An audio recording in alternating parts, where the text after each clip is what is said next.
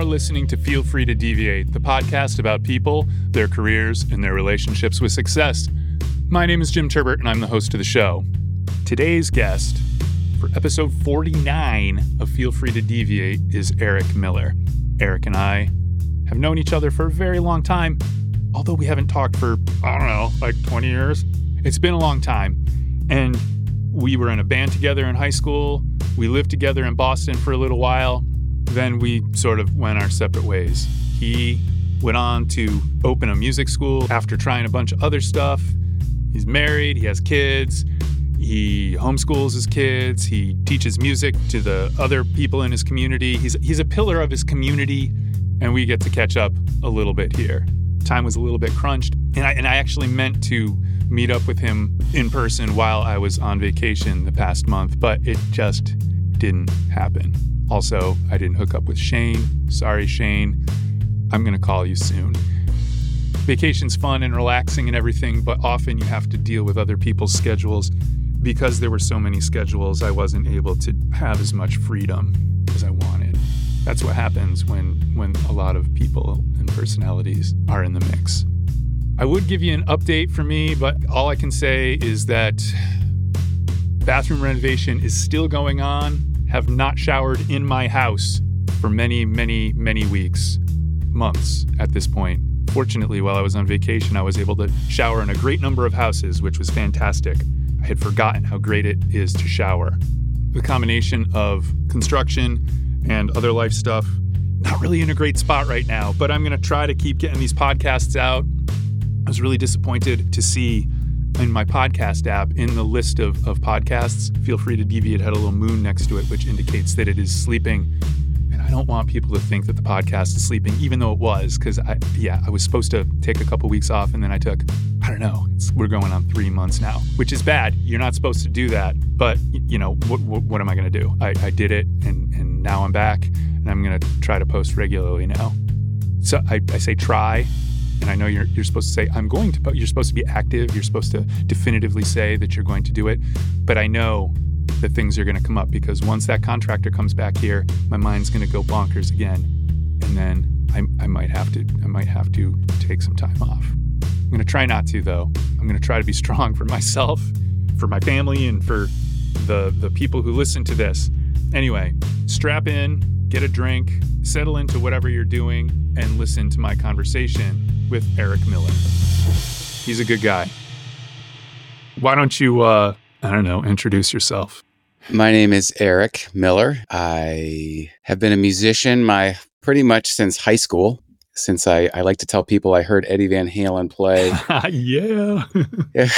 And I remember the moment so clearly in my room.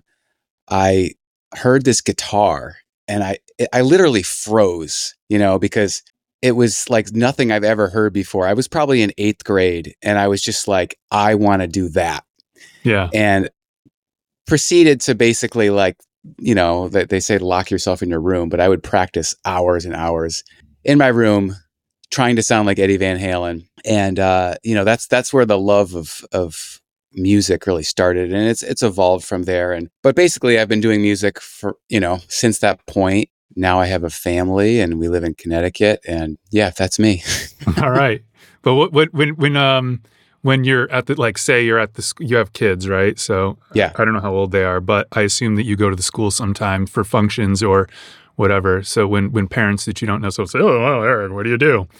What do you like? Do you go into depth, or do you just say, "I am a musician," or what's your line? What's my line? I usually, it's kind of funny because we live in Farmington, and it's Farmington, Connecticut. And it's a pretty small town, and pretty much everyone knows me now because I've been teaching lessons here forever. Yeah. But I usually just tell people I'm a music teacher, and they go, "Oh, that's interesting. Do you teach in the schools?" And I say, "No, I have my own business." And they go, "Oh, what do you teach?" And I say, "Oh, I teach guitar and piano and drums and voice a little bit. And I help students record and write songs, and I have camps and all these things." That usually sparks the conversation, and they start asking questions. And because they want their kids to go to camp. Yes. So and it's sometimes I'm like, I just must omit this stuff. And I've been blessed. I really have. I've been working for myself my whole life. And, I've always had an abundance of students, but I like walk into the room and someone doesn't even know me. And they're like, hey, will you teach piano to my kids? I'd be like, I haven't even had a conversation with you. You don't even know what I do. But it's been good. I also teach at Tungus Community College. I teach music production there. And cool. I teach music theory and guitar there.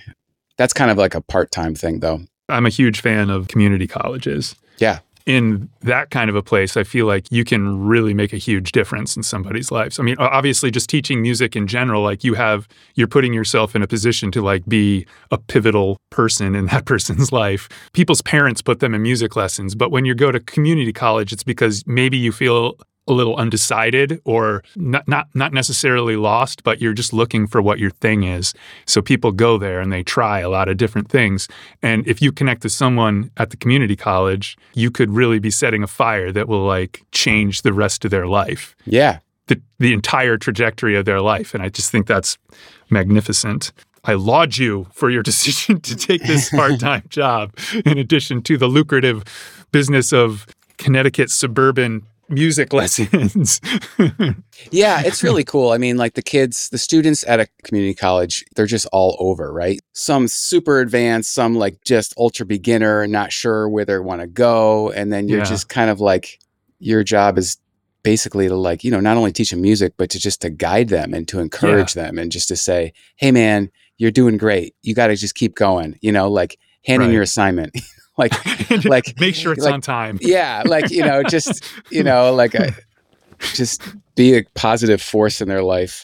Yeah. So I like that. And, and I enjoy teaching the students privately. I've had a lot that I've literally taught every kid in their family. Like I've been working with some families 15 years. Wow. They literally are like part of the family, it's kind of cool. And like, they're like now, a lot of them are getting married and starting to have kids. And I just feel like really extra old because of that. But it's been good. And also, I started my career kind of more in the recording side, and I still do that. But like when I first graduated Berklee, I started, I was in a band for a while and did like jazz music and things like that. But I started recording music for like jingles and advertising agencies and like in Connecticut where was this? In Connecticut. So is there a lot of work like that in Connecticut? It was interesting. It was feast or famine, I imagine most things are. So this was before kids, obviously. And it would be like 3 weeks of slammed work and then a month of nothing, and then 2 weeks of work and then a month of nothing. So it was great while we did it. I did a lot of different things, a couple film scores, a lot of jingles, a lot of educational stuff. I would write music for a few production companies would hire me and things like that. But I've always taught kind of like alongside that. And then once we had kids, it was just too inconsistent. So I just decided to go full blown into the teaching. But the recording and the writing of music has always been like a super passion of mine. So 2 years ago, I started a YouTube channel and trying to teach people this, developed an online course, and still like to write music myself. So I've kept that going all the while and just kind of integrated it into my teaching programs. All right. I think that's a good method, It's like if you're learning a new piece of software, it's nice to have a project that you need the software for. Doing someone else's prepared exercises is not always good. But if you've got a song, you got an idea for a song, you got to figure out how to play it. So it's a good way to work it in there.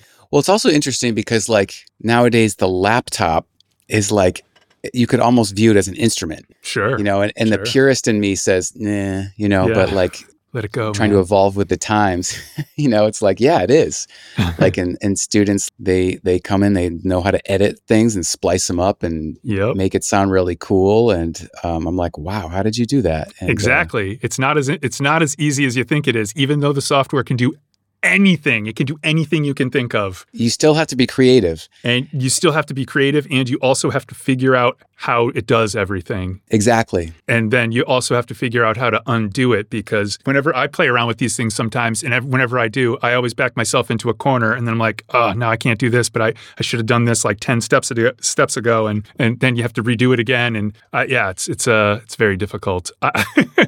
Yeah. But, if you grow up doing it. Can you imagine though, like when we were young, if we had like GarageBand or like internet? Logic or any of these things, Cubase, like whatever, Yeah. like, dude, It's insane. I know. What's possible. I know. I'm like, wait, you can just look stuff up and learn how to do, I like, Yeah. Or even just playing, you can like get sick drum beats to practice to. it would be like such a game changer, But I like to think that like, if you think of all the bands in the 70s and the 80s and the 90s, like they were like, I mean, imagine Keith Richards as like, a 15-year-old. In his He's bedroom. sitting there like rewinding this BB King thing like 100 times going like, how did he do that? And then he like probably learned it kind of wrong, but that like sort of helped him develop the style of Keith Richards. Yeah, totally. I don't know. There's benefits to both. Keith Richards wrote an autobiography, I don't know, like 10 years ago, maybe 15 years ago. I haven't read it. You don't even need to read it. Get the audiobook, because I'll tell you why you want the audiobook may be a better bet.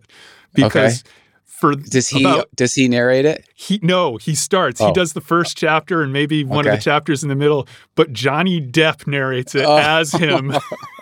That's even better. And it is hilarious. Wow. Oh, wow. So just get the audiobook. It's totally worth the cost. Yeah. Just get it. It's amazing. Okay. That seems like a good piece of history right there. And and also the stories are just bonkers. I mean, it's Keith Richards, Yeah. But he talks about stuff like that, or he talks about like waking up and like having written the riff for Jumpin' Jack Flash in the middle of the night and not even remembering it and stuff. Yeah. That guy's an anomaly, man. Like I saw him one time like do like, 20 one-handed push-ups, just like crazy stuff like that. You're like, he's what? like 1,000 years old. Yeah. He looks like a skeleton. He's done all the drugs, like every one. Every single, and he still survives the... Yeah. Anyway, the book is great, but the audiobook is totally worth listening to. It's amazing. I highly recommend it to everyone who's listening. Well, that's, I taught rock and roll history at Tunxus before production, and you can grab anyone's attention telling a story about some like totally extravagant thing that any rock star has done, and it's like, they're like, whoa, really? Wow. And you just, all the eyes wake up and, it's kind of sad, but a lot of them are like, wait, who's Paul McCartney? Like, the 20-year-old, but like, it's. Well, I have a friend who's super into music. Her parents were classical music people. So she grew up listening to classical music. And then when she was in high school, she started listening to like 90s indie rock. And one day we were talking and, we were listening to this indie rock band, and they were doing a cover of "Long, Long, Long," the George Harrison Beatles song. Mm-hmm. And I said, "Oh wow, this is a good cover." It's by the band Low. And my friend said, "This is a cover." I'm like, "Yeah." And she's like, "Who did the original?" I'm like, "The Beatles." Maybe you've heard of them. There are gaps in everybody's knowledge, so. It's weird that the Beatles would be one of those gaps, but it is a possibility. It happens. Well, it's funny. Like I was, sometimes I like to ask students, like, what do you think the most popular art? I actually Googled yesterday what the most popular artist was, because I was today contemporary. Yeah, or just like of all time, and I was fearing that it might be Taylor Swift. Like she might be like nearing the not to bash Taylor Swift at all. I just don't care. She seems fine. I just don't care. Yeah, I was like, is she more popular than Michael Jackson at this point? Like, I don't know, dude. That can't be possible. No, it's not. According to Google, as of July 13th, she's still not. But she's like 4, maybe 4. Whoa. I don't know. This was don't quote me on it, but this was just like the first thing that popped up. That's insane. That's really, that's impressive. It is. I mean. From a music business, like she's really smart. Strictly business. Like she's got like the 13-year-old girls that from 15 years ago. Yeah. So they still like her. And now she's got the 13. Yeah. And she's got the 13-year-old girls now. And anyway, whatever. Yeah. Well, I mean, and she's good. It's not like she sucks. Like she's definitely she can good. perform. She can write. She can, she's got it, the whole thing. Indeed. And it's not my thing. I don't get into it, but I'm not even sure I would recognize any of her songs if you played one for me. I'm pretty far removed from pop music. I watch Saturday Night Live, so if they do a guest spot on Saturday Night Live, I see them. The algorithm for the streaming services pushes a lot of stuff towards me, and I find that often it's pretty good at recommending things that I might be interested in. So yeah, so that's how I discover a lot of things lately.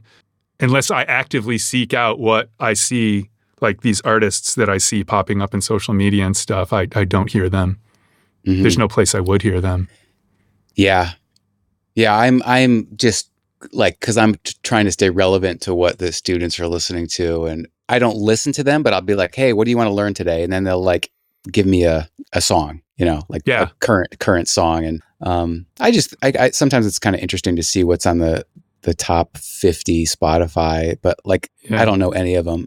No. But what do the kids ask for? What are the kids into? Like, well, yeah, I mean, do you think your students are representative of the zeitgeist, or are they like music nerds, or like? It's really across, it's a gamut. You have some kids that are really, eclectic and cool, and they like this ambient stuff, or like they like this, and then you have the, because I still teach guitar. So it's like a lot of the stuff you need to like go back to the 70s and 80s and 90s to play a lot of that stuff. So, and then they're like that. And then there's a lot of the people that like the pop stuff. So, the Olivia Rodriguez or whatever, Oh yeah. I know she was on Saturday Night Live, and I think she's very cute. So like, I know who she is, but that's all like, that's all I know. Yeah. Yeah. So it runs the gamut. And then, for piano, still people like classical or jazz. So it's kind of cool. It's all music. It's the young people like classical and jazz, or their parents force them to learn like Rachmaninoff or something. No, I would say about 5 to 10% of the students like that music. Yeah. Yeah. Like true believers. True believers. Yeah. But it's cool. I learned from them. I learned that, they introduced me to new styles. Like, yes, a student introduced me to Marcus King, who's like this amazing guitar player.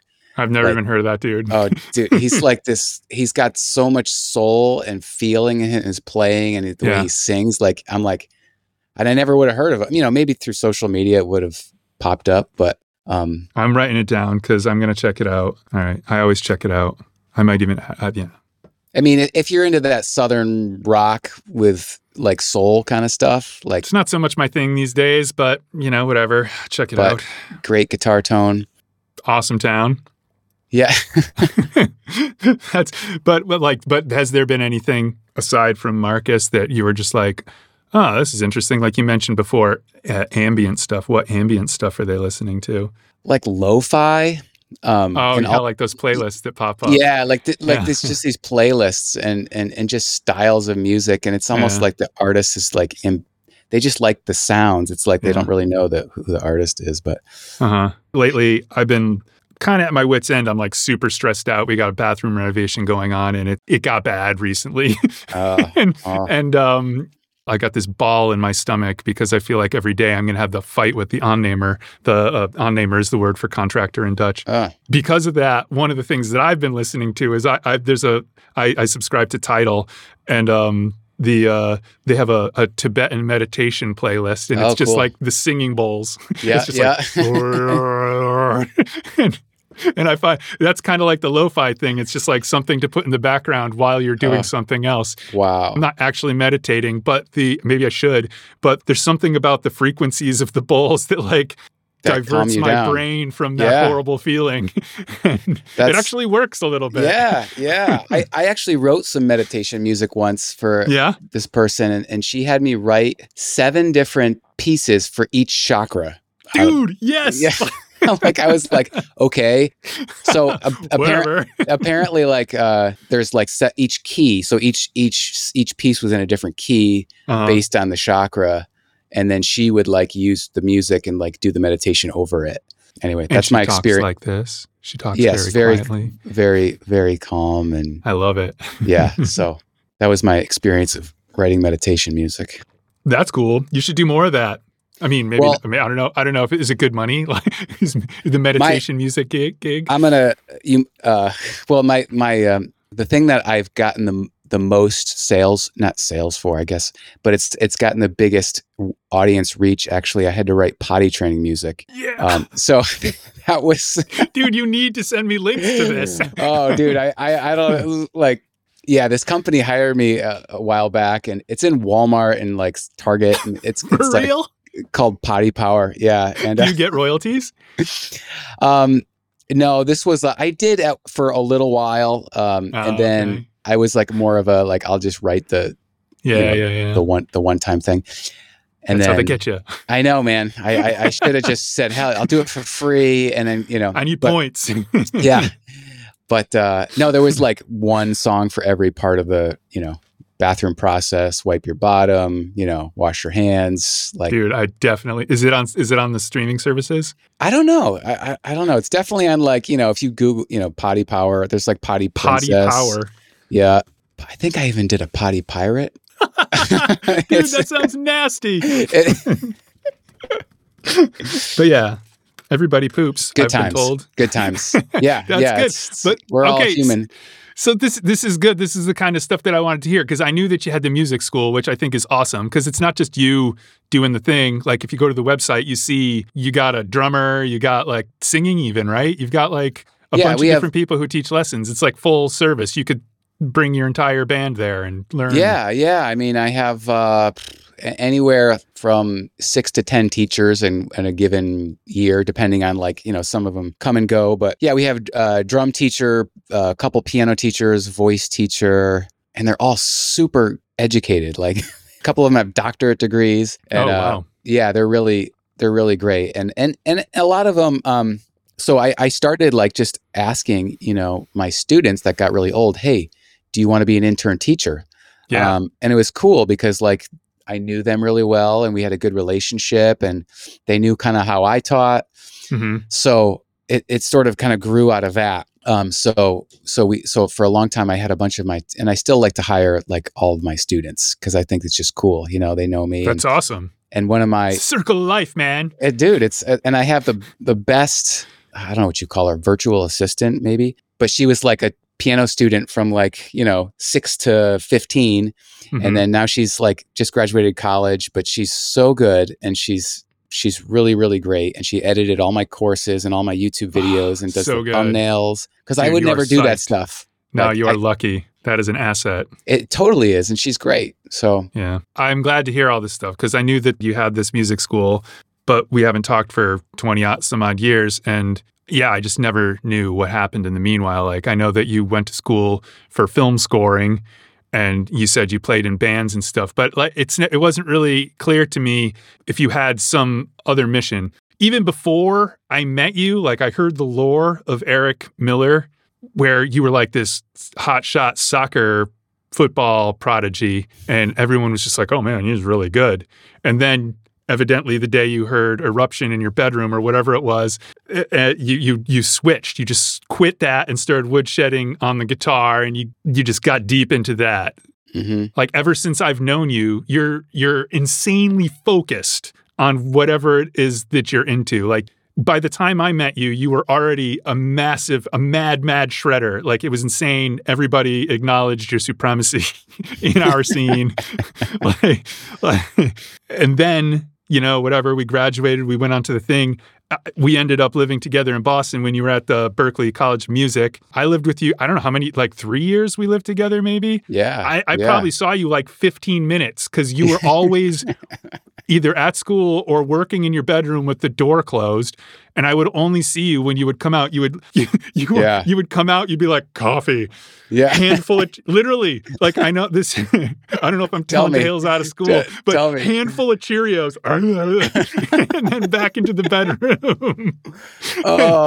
Like just deep focus on whatever you're doing. So like you totally throw yourself into all this. So I'm wondering, like in the time between Berklee graduation and playing with those bands and doing the stuff, like did you have a goal then, or was it just to do the commercial stuff? Was there something that you were aiming for? Probably when I was in high school, I just wanted to be a rock star. right? Yeah. Yeah, we all did. We had Foam was our band, and it was so much fun. And Todd is the man. And I see Caleb every now and again on Facebook, and he's still playing. And he's a music teacher too, right? Yeah, I think so. And he gigs a lot. But then it kind of shifted when I went to school. I got so into music, and like for a while, like I got, jazz, and like turned into like this total musician, like studying classical music and studying jazz music. And it's great. And then when I graduated, I was in a rock band, kind of like didn't know exactly what I wanted to do. I knew I wanted to like do music for my whole life and kind of maybe make music and write music, because I think that's like really my favorite thing, and it still is to make music. And I have a new band now. It's called True North Rising, and I write music when we write tunes together. Writing music and the joy of music and just playing music, that's been the thread line. But I didn't have all these little deviations off of that, where I've kind of like tried this avenue in music and tried that avenue in music, tried this and tried that. I don't know if I'm answering your question or not, Jim. It's good enough. Keep going.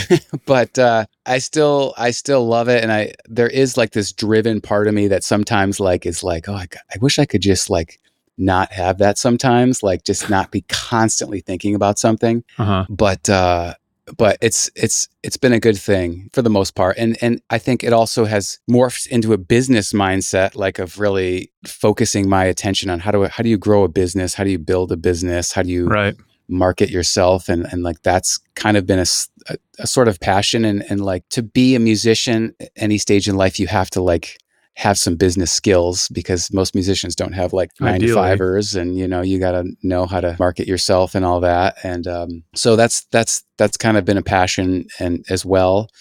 For a while, I was an Alexander Technique teacher. I don't know what that means. That's like a total deviation off of music, sort of, but it's a type of education where you learn to move really efficiently. Whole body or whole hands? Body. Whole body. Okay. So like how your posture, your breathing. I could use that. And a lot of, well, many hours slumped over a guitar, I had to learn how to use my body well. And so I liked that a lot. And then that's where I met my wife. Okay. She was a dancer. So she came from the kind of dance background. Nice. So for a while, I also taught the Alexander Technique, but that's about as far as stretched from the music world as I've gotten. Oh, my background light battery just died. This is an audio podcast, right? It's not video. Well, it is. I'm doing it this way because I've been toying with the idea of putting it on YouTube to try to get more people. Yeah. Because when I post on social media, I tend to do better on YouTube than I do on Instagram. Yeah, I was hoping that maybe that would get more people into it. The listenership is growing, but it's not fast. It's really glacial in pace. Yeah, it's really interesting. Just from my experience, like about 2 years ago, I started a YouTube channel, and it's been slow. It's been growing consistently, but I wouldn't say it's like, it's slow growing, and you have to just find so many ways to like pique people's interests, and you have to be consistent, and it's interesting because like I'll post a short video on YouTube, Instagram, and Facebook. And sometimes it's like has nothing to do with the content. It's just like which platform decides to push that. I know. So like Instagram will have 3,000 views. Yeah. Facebook has 20, and then YouTube. It's like.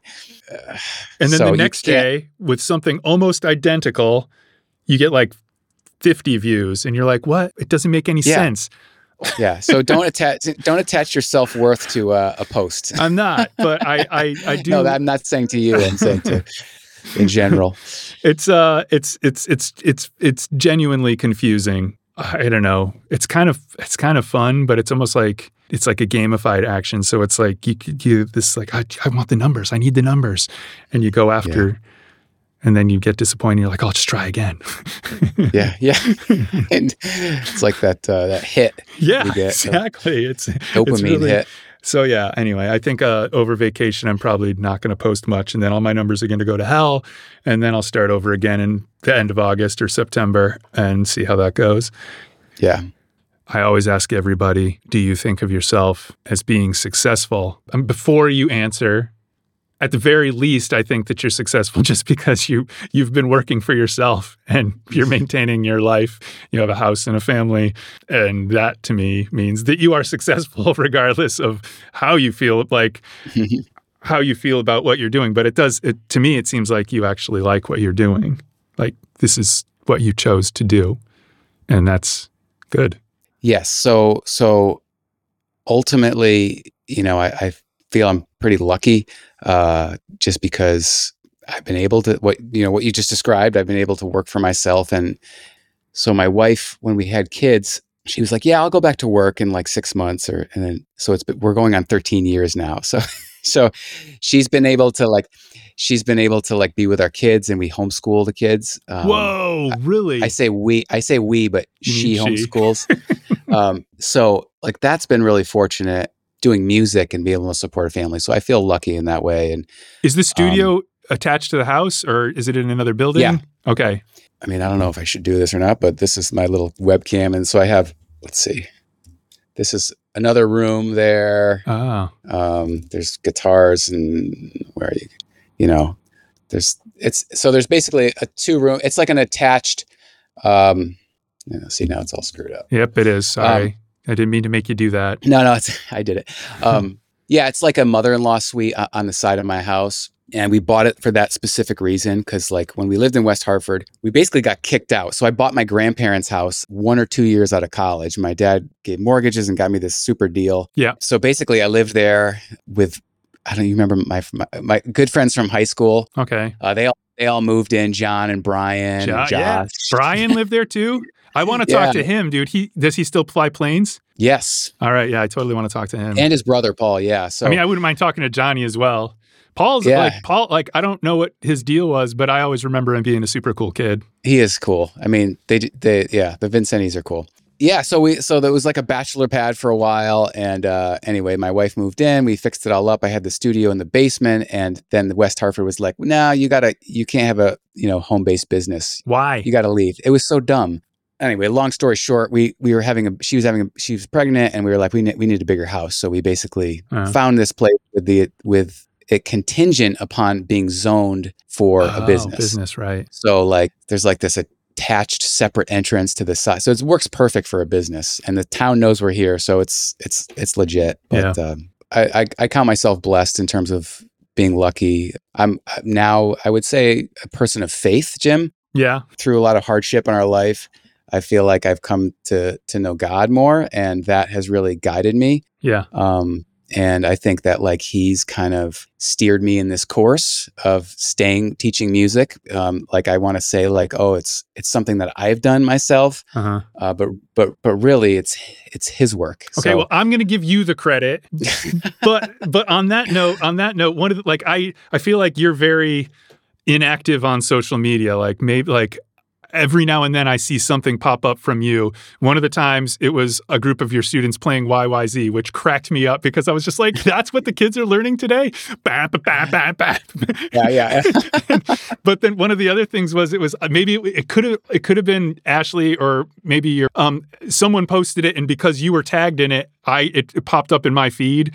And it was you like shredding in the church band or something. Like, are you are you the church band shredder? Well, I play. I guess you could say that. I mean, I play at our church. The secret weapon. It's funny because I was like, we went to church maybe 10 years ago, and I was thinking like, oh, it's all organ and like kind of like what I grew up with, and yeah. Then I was like, I saw they had guitar, and I was like, wait, there's guitar in church now? And,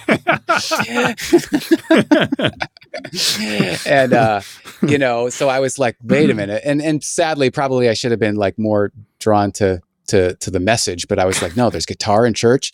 And, anyway, so that kind of like brought me in, I guess. And then a couple of years later, I auditioned, and I thought like, oh, it's going to be all serious and like, But the worship leader at the time was so cool, and he was joking around the whole time, and I just had a blast. Like, and there wasn't a lot of ego in the group. It was just a lot of fun, and I would play really conservatively, like you're just supposed to play like serious, worship music, and then like the guy's like, No. If God put it on your God heart, knows like, how to party, dude. Yeah, like, dude, you should rip it, man. So, like,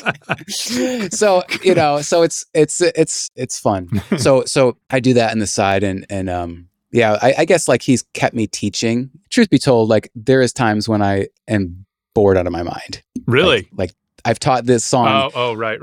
So many times, Right. and I'm like not bored out of my mind No, I because every understand. student's different. But I'm like, oh wow, if I have to teach this hand placement the same, or Yeah, this no, note. I get it. And I'm like, I should just do something else. And then like I get sent like 10 new students and I'm like, okay, I guess this is where I'm at. Right. So yeah, no, it's kind of the same with, I used to work at the school in the art department, in the photo department. And there's the main teacher at Wellesley, there's a permanent faculty photo member. At that time, it was Judy. And, she teaches that. But because introduction to photography is one of the most common and popular elective courses, she probably taught photo 1 8 million times. And if you're on Wellesley campus, how many times can you see the same picture, the same lamppost? Yeah. And so it's if you have like an intro class, you're better off having the inexperienced young teacher because that person is all in. They're like, this is my first teaching job and it's awesome. I'm super excited about your progress. Yeah. But yeah, you get tired of it. Like you see the same pictures or the same songs or the same paintings or whatever over and over and over and over again. It's hard to keep your interest. There is that. So, you just have to stay present to the student and not let your mind go off and Yeah. Thinking about groceries. Yeah. It's like, because that actually makes it worse. But for the most part, I mean, that's why I like to do, I've deviated, feel free to deviate. Yeah, by all means. I've deviated from, like teaching just guitar to like teaching piano or teaching theory or music production or all these side things and songwriting. I love teaching songwriting. It keeps it interesting. Yeah, for sure. Anyway. So what about stumbling blocks? Well, I guess you just described the city of West Hartford telling you that you couldn't have a business in your basement. That's a pretty big stumbling block. But like anything else that you had to get over? Like I think there's been a lot of failed business attempps. Okay. Like, side projects that I've tried, that just haven't like fruitioned at all. Like, at one point 10 years ago, I tried to start an internet business that like died because I was like, I had no idea what I was doing. And in hindsight, if I had stuck with it, being that far back, I probably would have been a lot better now. But like trying to figure out camera angles back then and making the materials, I was like, what is this world? Then at one point I tried to be like sell music products. So I tried to like be the mom and pop store where I sell guitars and sell sheet music. That's tough. And I realized very quickly that there's no markup with Amazon anymore. No, there's this place called Guitar Center. Yeah. I mean, they unless you're really niche on like vintage guitars or something, you like exactly. Unless I buy like $5,000 guitar pedals and like take out $1 million insurance policy. Yeah, exactly. There's just.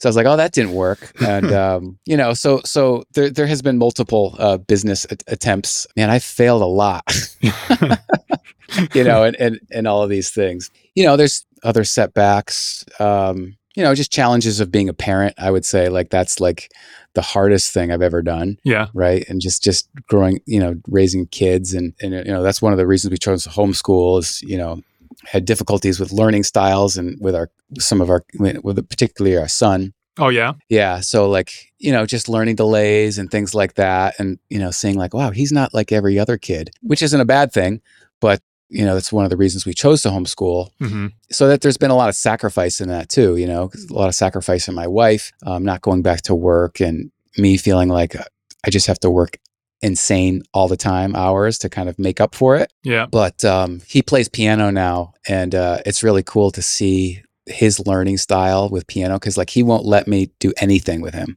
He's just like, Dad, like I think I showed him like where to put like his hands at one point. And so now he just like, as every 10 and 11-year-old boy like is obsessed with video games. Okay. So he listens to the video games music and he plays it on the piano. Nice. That's awesome. Yeah. So I've just loved to see his progress and like tried not to stunt that in any way because like the second I say something, he's like, get out of here, and he walks away and he quits.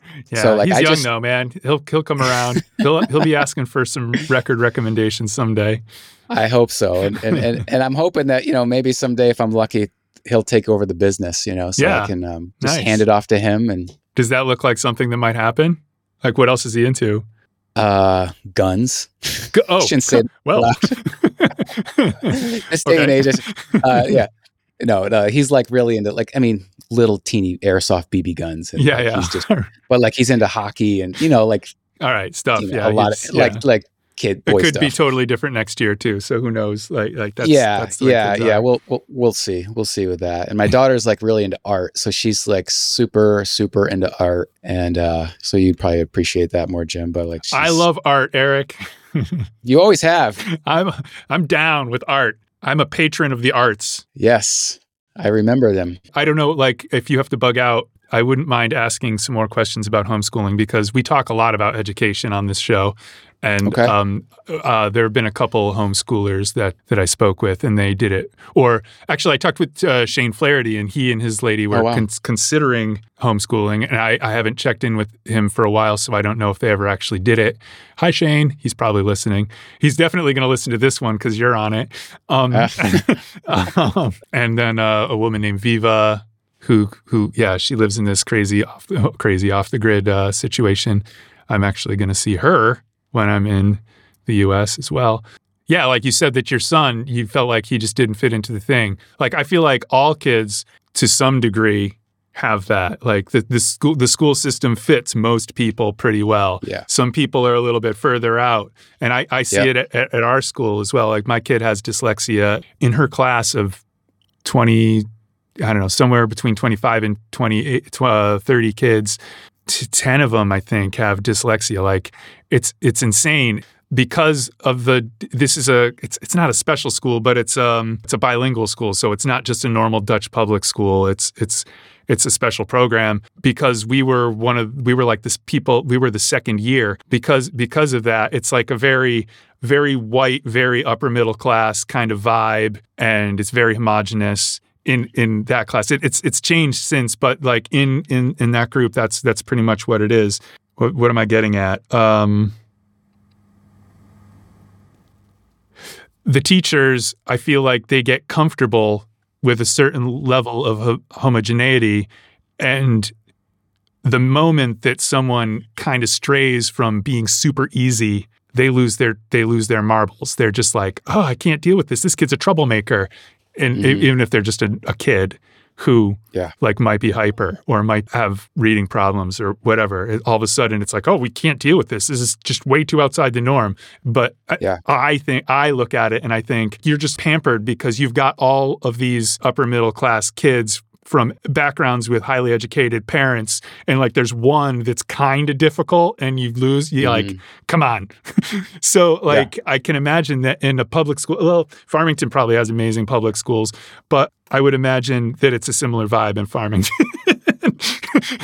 Yeah. I mean, Sam had multiple diagnoses when he was 2 years old. Some doctors were like, he may never talk. And I was like, what? Wow. Like, first of all, the doctors, shame on you for saying something like that. But anyway, for real. Like it was really my wife. She would just stay with him and just teach him all these things outside of, it was only kindergarten and first grade at that point, or no, just kindergarten. And, just really drill these exercises. He was going to therapy and stuff like that. We were fortunate to do some outside therapy. And then she's like, I think I can do this. And I was like, this was before, the pandemic. So I was like, this is crazy. I was like, really?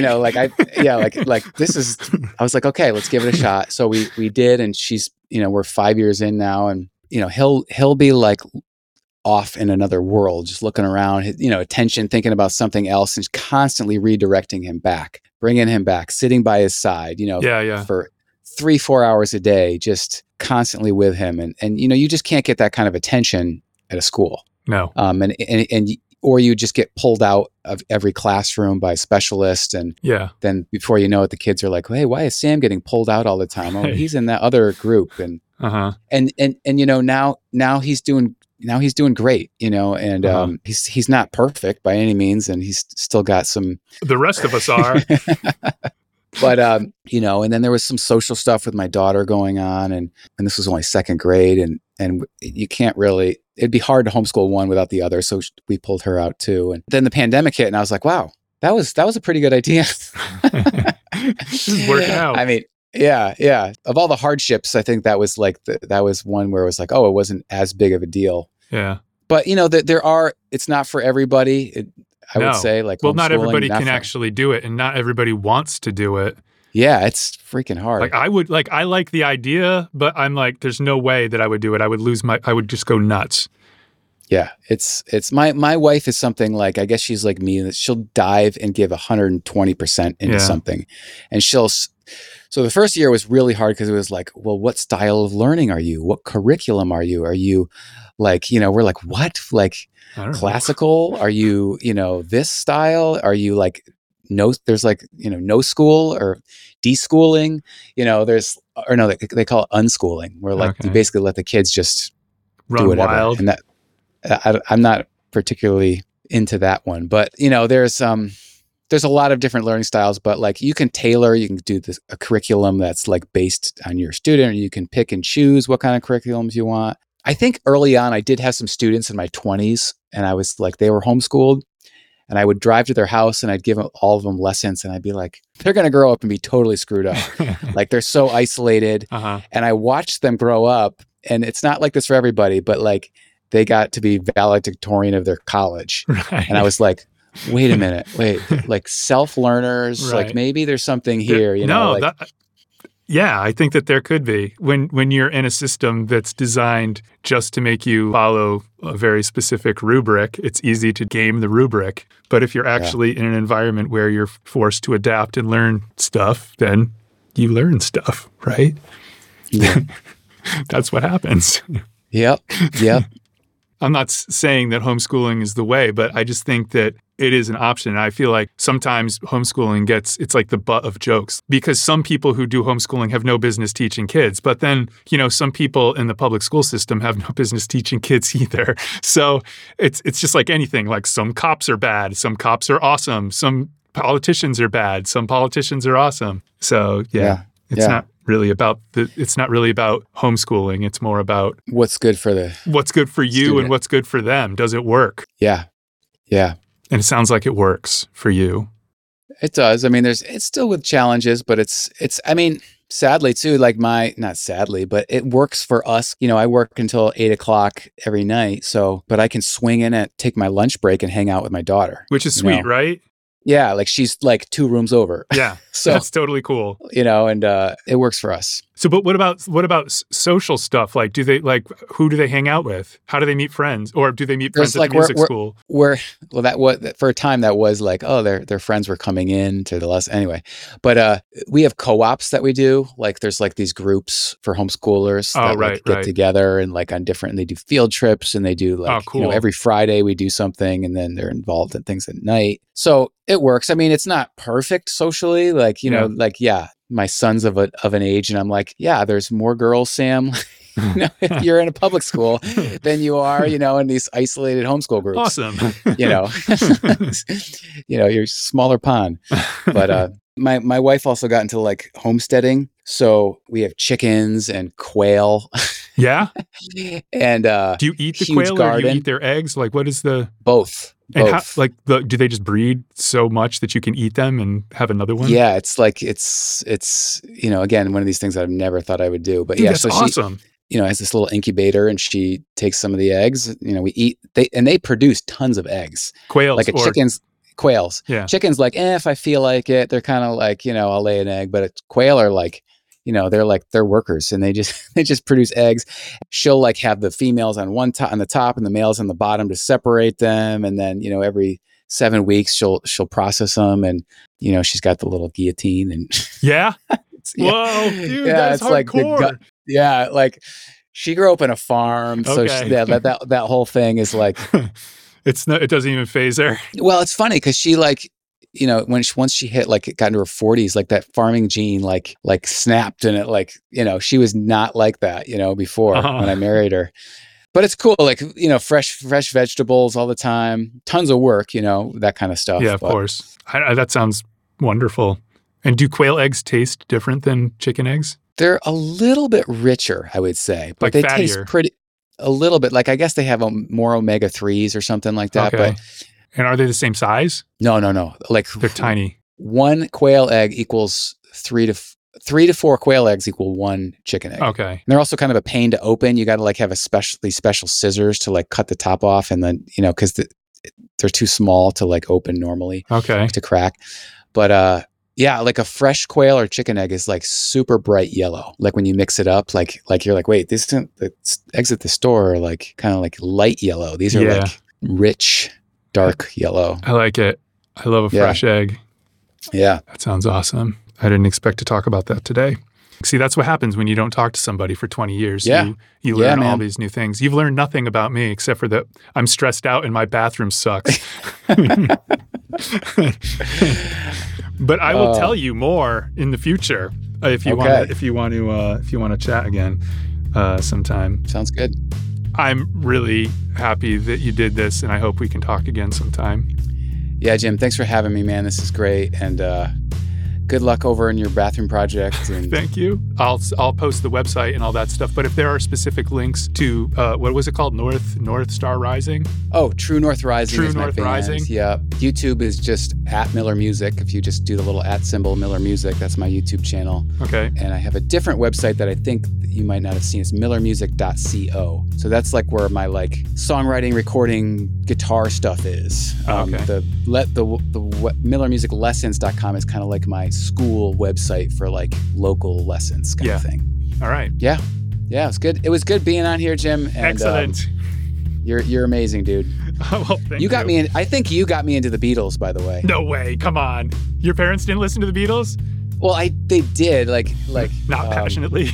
but like it reinsurgent this like love for the Beatles, and then you would like be like, dude, the Beatles, and Caleb was super into the Beatles too. Oh, Caleb was super. Yeah, he was. But all right, man. Thanks a lot. Thanks, Jim. All Talk right. to you I guess in the future. In the future. Bye-bye. Take care, buddy.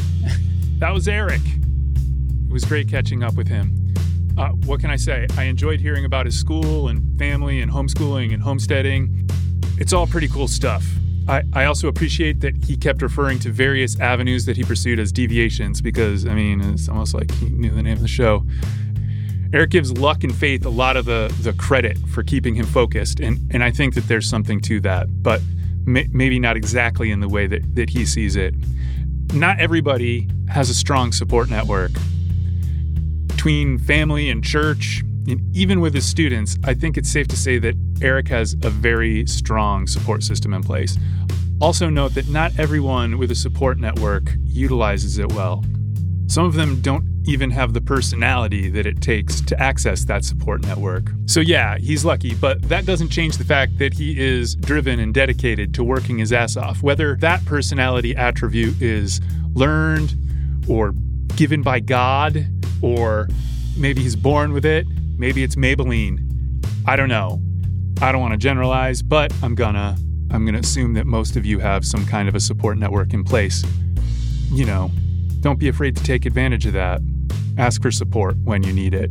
But I wish I had a little bit more of the nose to the grindstone work ethic that Eric has. And I'm a little bit more easily distracted than he is.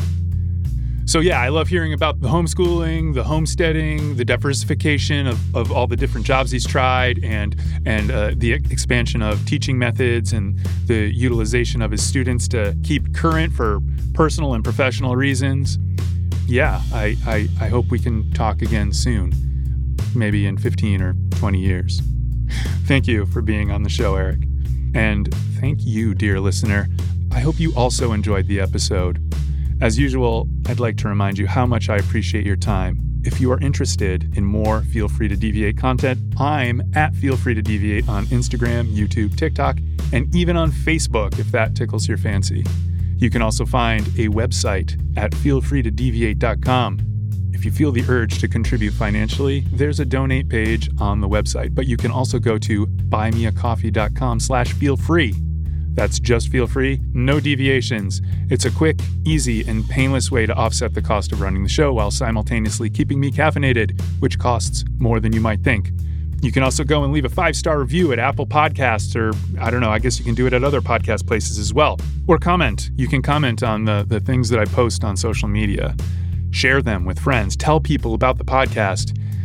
Yeah, it would be good. If you have any suggestions, thoughts, feelings, criticisms, keep it nice.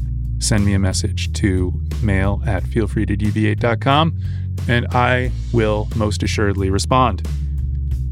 The next episode, coming up in 2 weeks, is something I'm not sure what it's going to be, but it will be. Que sera. Until then, try to enjoy as much as you can, and please be excellent to each other. Goodbye.